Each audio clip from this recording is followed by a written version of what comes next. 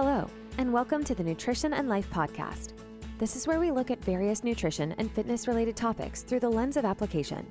We want to give you practical takeaways so that you can create your healthiest, best self backed by knowledge. Now, on to the episode with your host, Coach Lisa.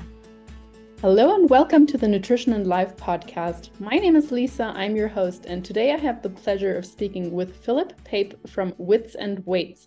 He's a certified nutrition coach and body composition expert. Welcome, PHILIP. The pleasure is all mine. Thank you, Lisa, for having me on the show.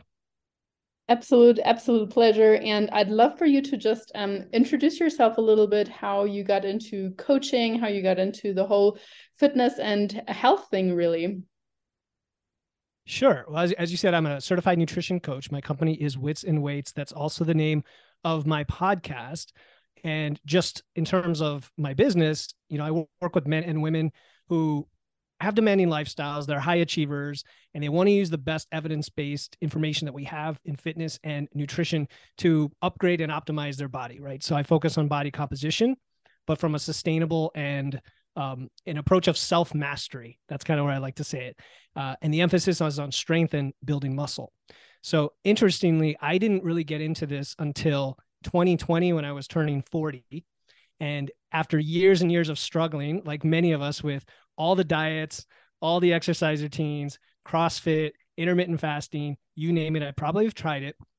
I finally stumbled across, some decent information that made sense through listening to podcasts, reading books, and so on, and went through what I'd call my first ever personal transformation that actually worked through the 2020 and 2021 timeframe, both building muscle and losing fat.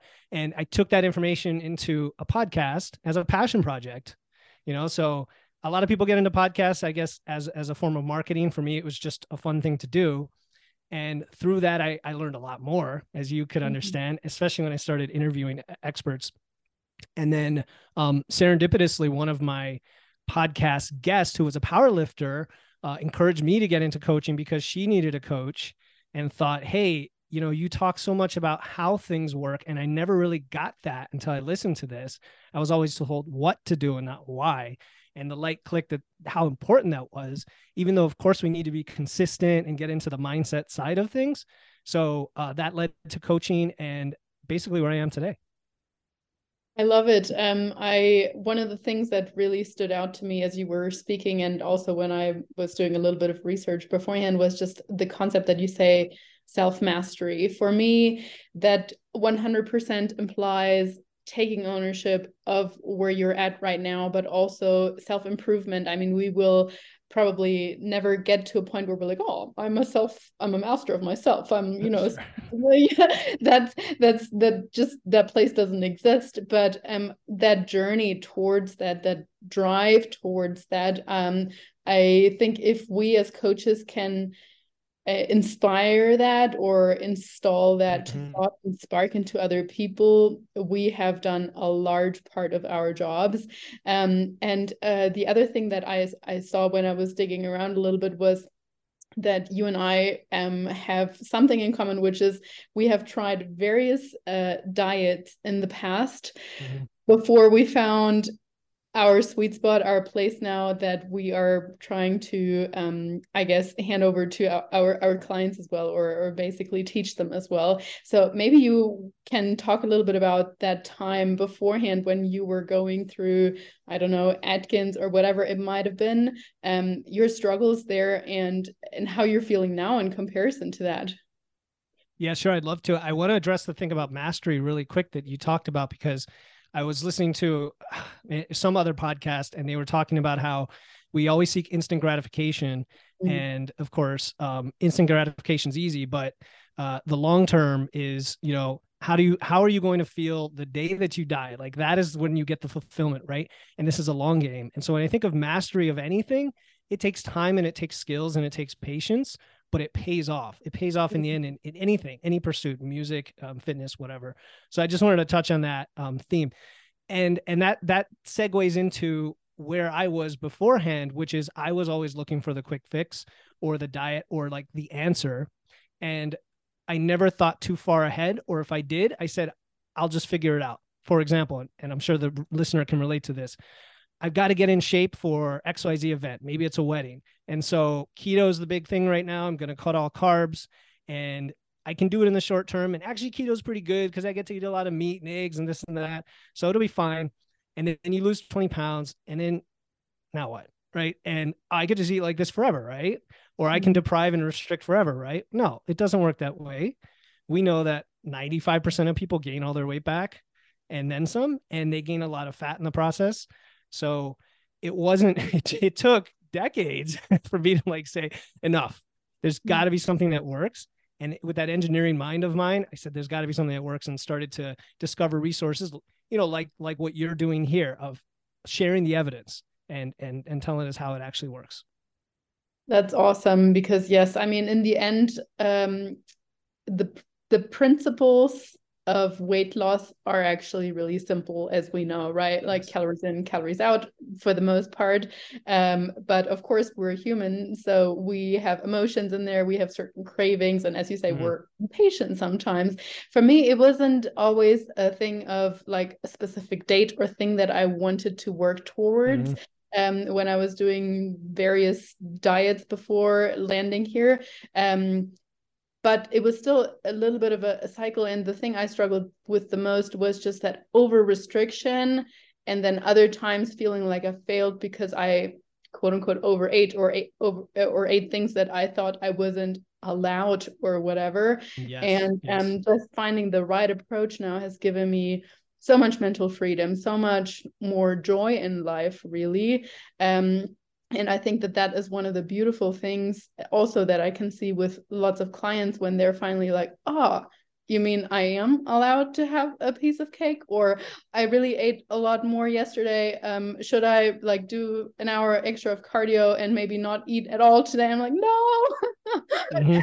So yeah, it's beautiful when you can see the mindset slowly shifting into the right direction, I guess.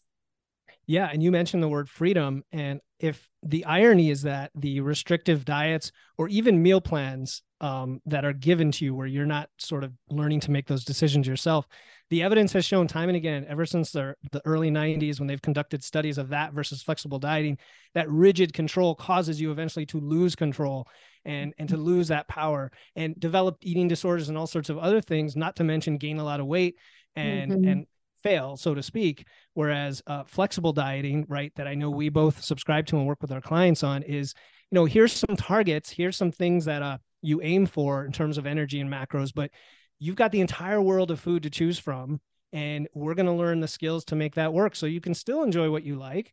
Obviously, you're not going to have, ho-hos and Twinkies all day, every day, because you'll find that it won't satisfy your protein or your fiber or whatever your needs are. But it's like, how do we fuel? How do we meet the goal? Not, eat this, not that. Yeah, absolutely. I couldn't agree more. I have a different question for you. You mentioned earlier that you got into this reasonably, quote unquote, late. I mean, with 40 years of age.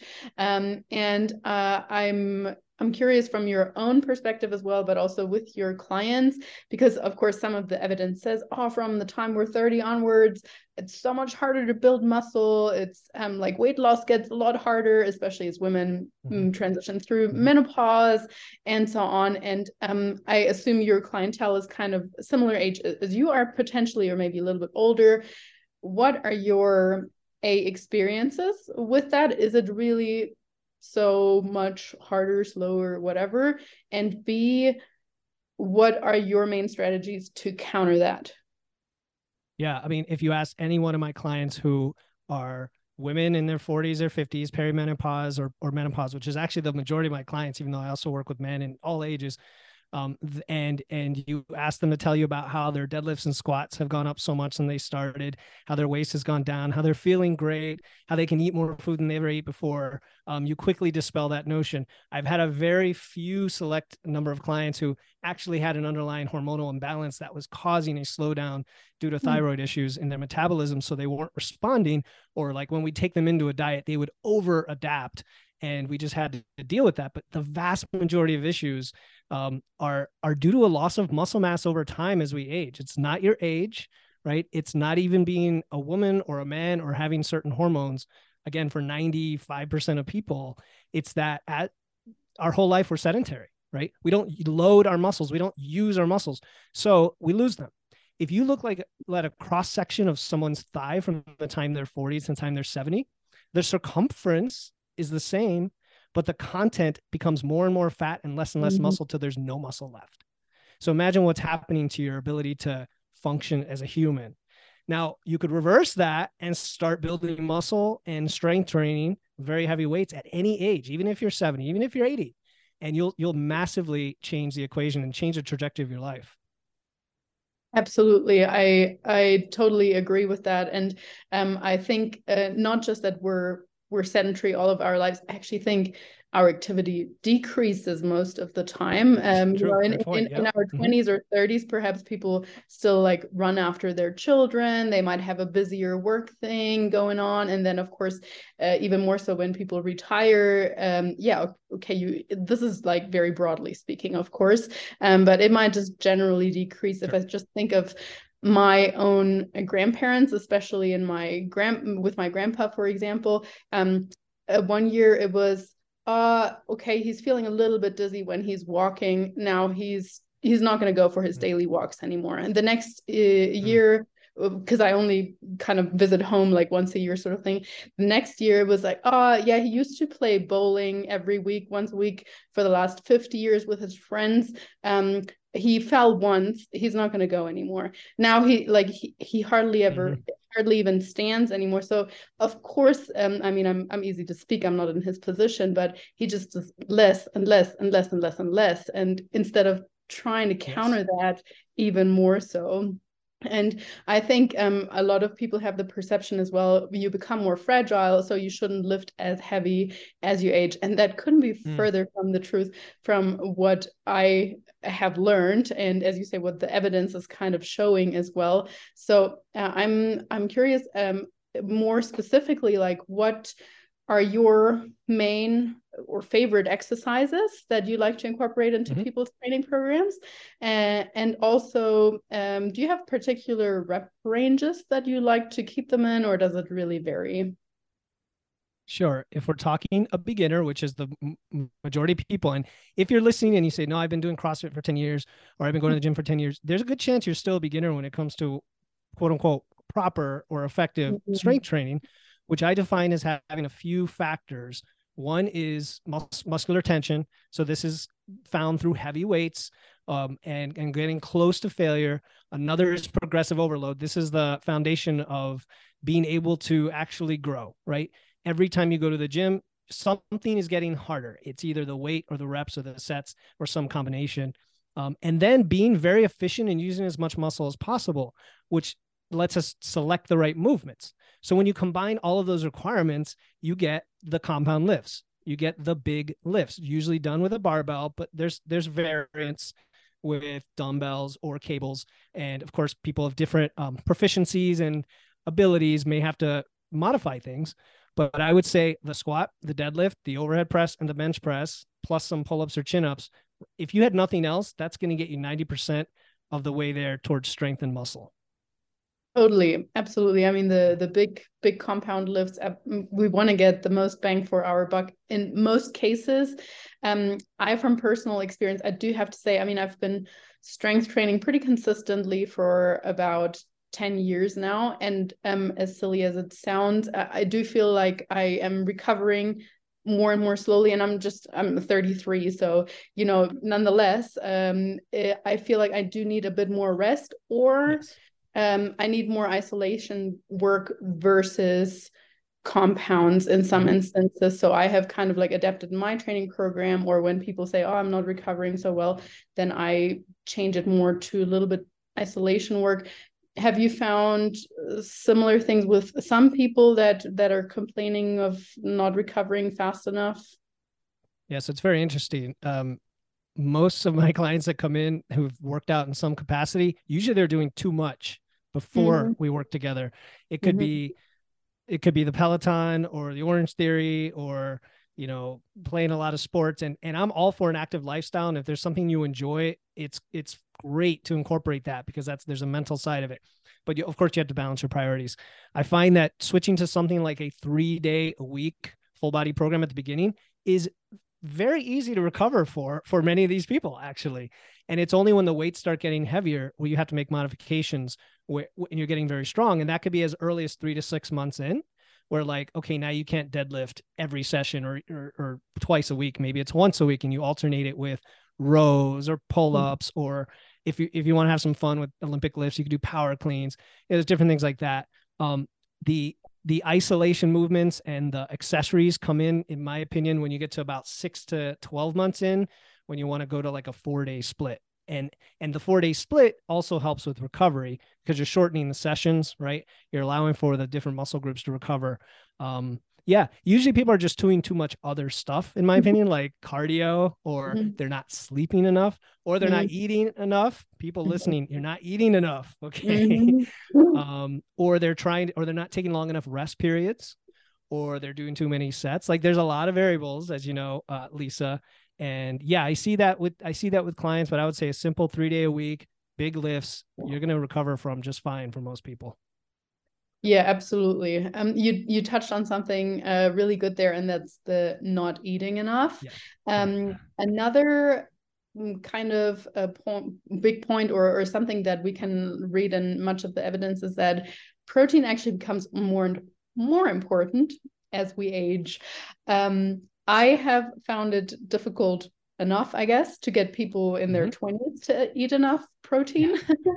Right. Now, after a lot more years of having habits ingrained and all of that, how do you get people to switch their mindset around protein when they're a little bit more resistant, or maybe they say they don't have enough appetite, they don't like chewing much, or like, I don't know. Right. I mean, there's a combination of education and then behavior, right? And on the education side, we learn about all the benefits of protein, the fact that it burns more calories when you digest it, that it fills you up, that when you have to eat a lot of protein, you tend to eat more whole foods. And then most importantly, it's the only thing that you can use to build muscle, right? And we talk about fat loss and body composition, and hey, you want to lose weight? Okay, let's change that mindset to really you're losing fat and you're changing your body composition, and proteins get there.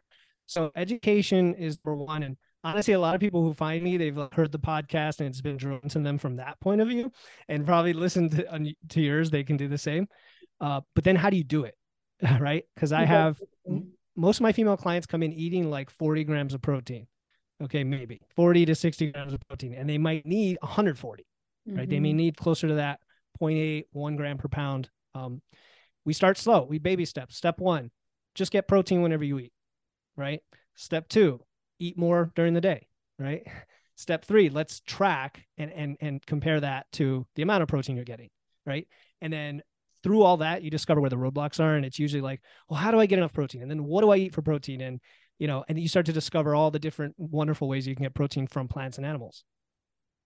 Love it. Absolutely. And I assume you approach the point of doing too much cardio from a similar angle, in the sense of education and habits. So giving people the evidence of like, hey, you're saying you're wanting a defined body, your posture is crap and you're not strong enough, but at the same time all you're doing is running a couple of miles a week. Is that kind of your approach? Yeah, for sure.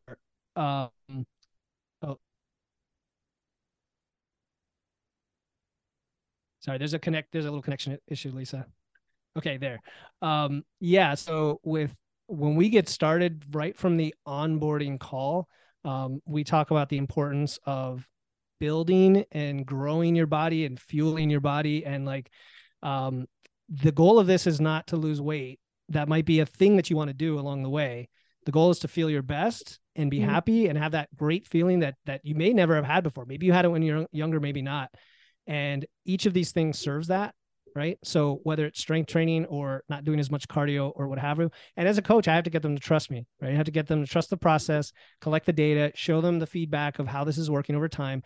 Hey, the scale weight's not moving, but how do you feel? And let's look at your waist size. And by the way, your deadlift went up, and you kind of have to shift the focus to performance and growth. And that usually works really well, except in rare cases. And then you have to get a little bit more, deep into the emotional side of things. No, that's such a good point. Also pointing out like, hey, you slept better, you had more energy on like even performance wise at work, maybe like all these kind of things. Yeah. Definitely makes a very big difference. On top of the protein and the strength training, the two most important things when it comes to building muscle or retaining muscle, do you have any particular supplements that you try to get most of your clients to take? I don't, require supplements, of course, but I definitely recommend the big ones that I think the evidence supports. So I'm not going to be talking about ashwagandha or testosterone or anything like that. It's, hey, do you take a multivitamin? Do you take fish oil if you don't eat enough fatty fish? If you do eat enough fatty fish, you don't need the fish oil. Magnesium is a big one. I think that is most people on the planet don't get enough magnesium. Even from food, it's very hard in the modern supply to get it. And sometimes if you have sleep issues or migraines or, issues that you think are related to hormones, you never know how magnesium could maybe address some of those things. Creatine is big for performance. And then I feel like there's one more that I recommend, probiotics. Yep. Yeah. Okay. Nice. And what about vitamin D? Is that something that you generally recommend, or is it more individual based or, blood test based? Sorry, the connection got poor again. What was the last question?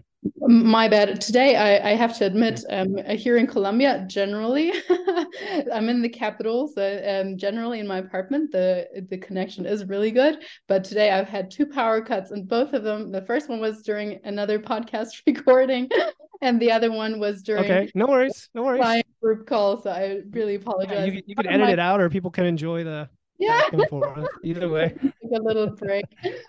I was asking about a vitamin D, if that's something, or calcium for women or something like that, if that's something that you generally recommend. Yeah, and of course those go hand in hand, usually vitamin D and calcium. I mean, I'm trying to get people to walk a lot, go outside, get their vitamin D naturally and get it from food. If your blood work indicates it's low, then supplementation is somewhat recommended. I'm a little bit equivocal on that, like ambivalent, because the evidence seems to be kind of in the middle, right? I don't want to be, because you could easily overdo it with vitamin D. Yeah. So I'm kind of on the fence about that one. Cool. No, absolutely. I'm on the same page, and it really seems like you try to get people to do the basics, the most important things, the biggest movers, as opposed to trying to focus on the little things, as you mentioned, like the sleep, the training, the eating, especially protein, and then the rest will kind of sprinkle in there. And with all your coaching, so from how I understand it, you mostly do training, a little bit, and nutrition as well. I don't know if it's always for all clients, training and nutrition, but you mentioned Sure. No. And I mean, I believe you can't have one without the other for optimal results. I'm not a personal trainer in that I don't write custom programming, but I do offer form checks to all my clients. So I will, right from day one, if they don't already have a program, which most of them don't, there's several that I use or work with. They're either templates or other programs that I respect. And then I do the form checks and help them understand it and understand sets and reps and how to load their plates and all this stuff. And they can send me as many videos as they want, and I will help with their form, which is really, really valuable in those first month or 2 of training. Absolutely. I mean, it's the beauty of the internet, but at the same time that we can work with people no matter where, but at the same time, sometimes you're like, oh, I often get the question with people starting out, how much weight should I use for this exercise? I'm like, no, as much as I want to, I cannot tell you. I have literally no idea what feels challenging to you or not. We try to work with either RPE or reps in reserve or whatever percentage, or just try to get people to even get a feel for quote unquote challenging, because sometimes they don't know, I feel something. Yeah, but was it challenging? If I feel something. Yes. Yeah, it's difficult to, if you have never strength trained, it's difficult to understand what we really mean by an RPE of 8. What the heck does that mean?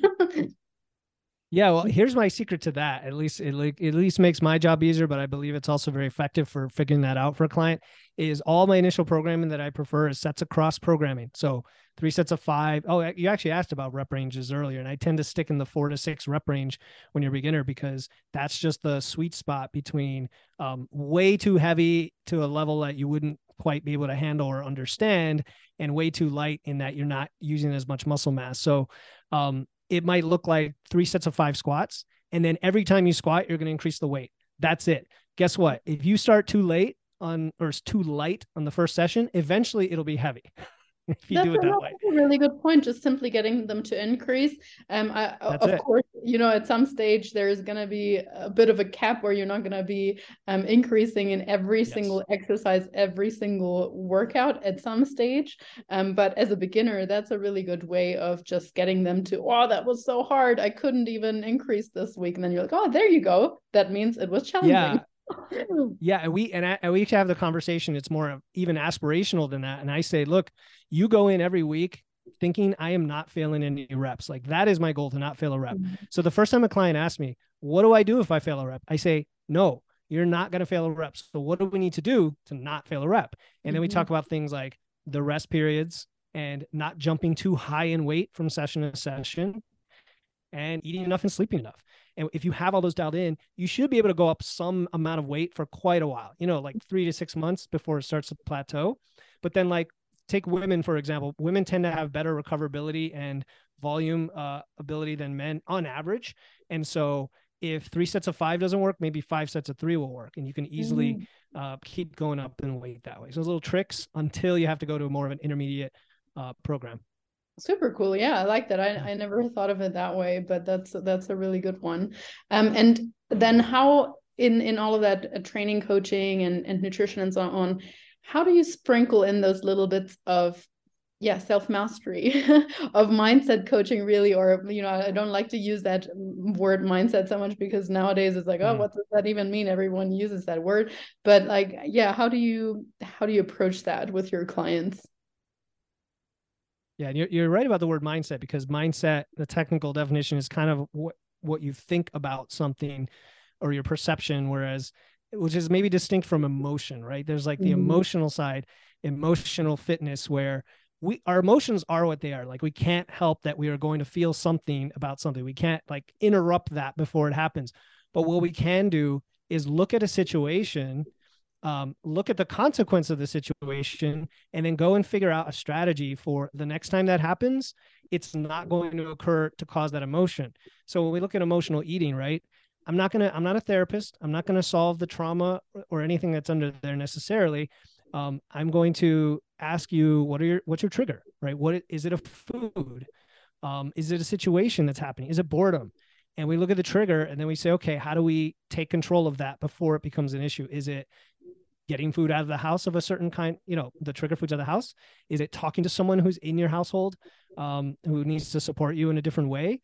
Is it planning ahead for that, wedding, that party, that night out, that travel?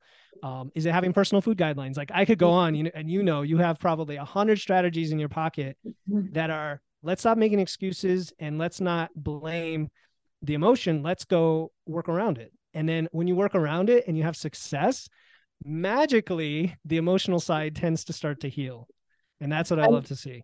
Totally. I love all these strategies, especially the planning ahead. I will have to say, I do think for most people that makes a huge difference, because then you are less inclined to let your emotions guide you. And it's not so much of like you come home and you're just ravenous and you want to grab anything that's inside, but you don't really feel like cooking. But no, you've planned ahead. There's already something in the crock pot, or you already have pre-logged your meals and okay, after dinner, I'm not going to have ice cream, but I'm just going to have yogurt instead or whatever. You just simply have to follow, quote unquote, still not that simple, but you follow that, as opposed to just saying, oh, what do I feel like right now? Because then we are definitely influenced by stress, by sadness, loneliness, frustration, anger, whatever it might be.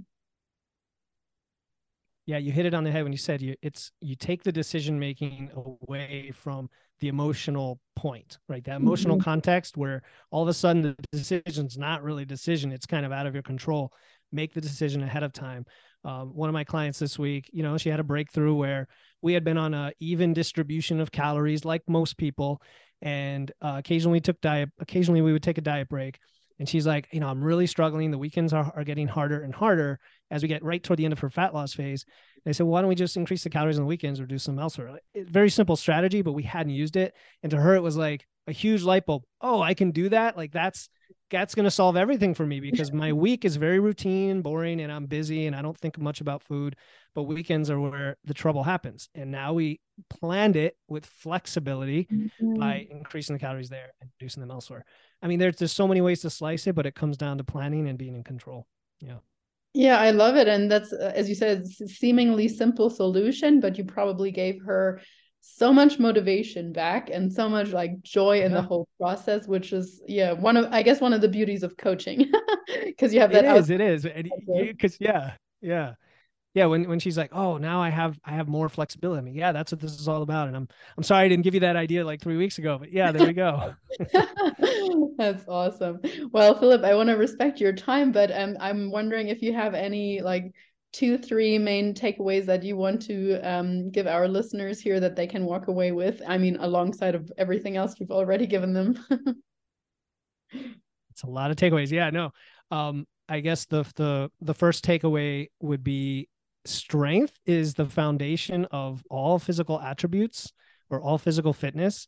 And if we don't put our effort into getting stronger and then building muscle from that, but muscle is kind of a side effect of also getting stronger, then all of the other things you want to do with your body and with your health and your body composition aren't going to matter, right? So strength and nutrition have to go hand in hand.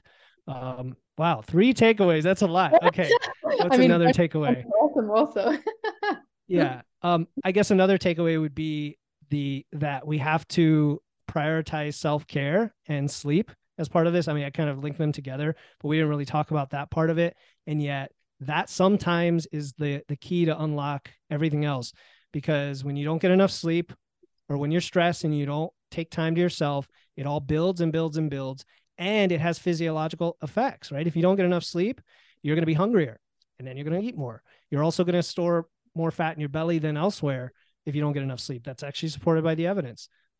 Self-care, same thing. If you just go day after day, wired and on, your cortisol never gets a chance to dissipate and you don't get that rest. So that's part of recovery.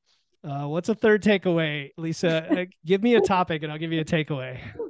I think you already, we've got the strength, we've got the self-care, and I think you mentioned the protein. I do want to hammer that down. I know my clients are going to be like, oh, Jesus, Lisa, shut up about the protein. But I think, in many regards, not just when it comes to the building muscle, but a lot of other things, you're going to benefit your body long-term if you can prioritize that.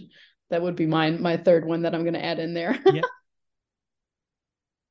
Yeah, there you go. And people don't realize that. Like you said, when you get older, it's even harder to build muscle. I mean, it's not harder to build muscle. The muscle protein synthesis tends to slow down a bit and you need more protein. And you also need more protein in a fat loss phase, or at least to maintain the same level of protein. So those are very important. Precisely. Well, thank you so much for all your valuable information. And maybe you want to let people know your social media handles or where they can find you. Of course, just go to my website, witsandweights.com, and that'll lead you to whatever you're interested in, whether it's the podcast, some free stuff that I'll give you, coaching, it's all there, witsandweights.com. Awesome. Thank you so much, Philip. I really appreciate your time. Thank you for tuning in. If you enjoyed today's episode, don't forget to subscribe, leave a review, or share the episode on social. Very much appreciated. You can also follow us on Instagram at Nutrition Coaching and Life, or head to our website, www.nutritioncoachingandlife.com, where we provide more valuable content. Have a wonderful day. Now go out and work on your best self.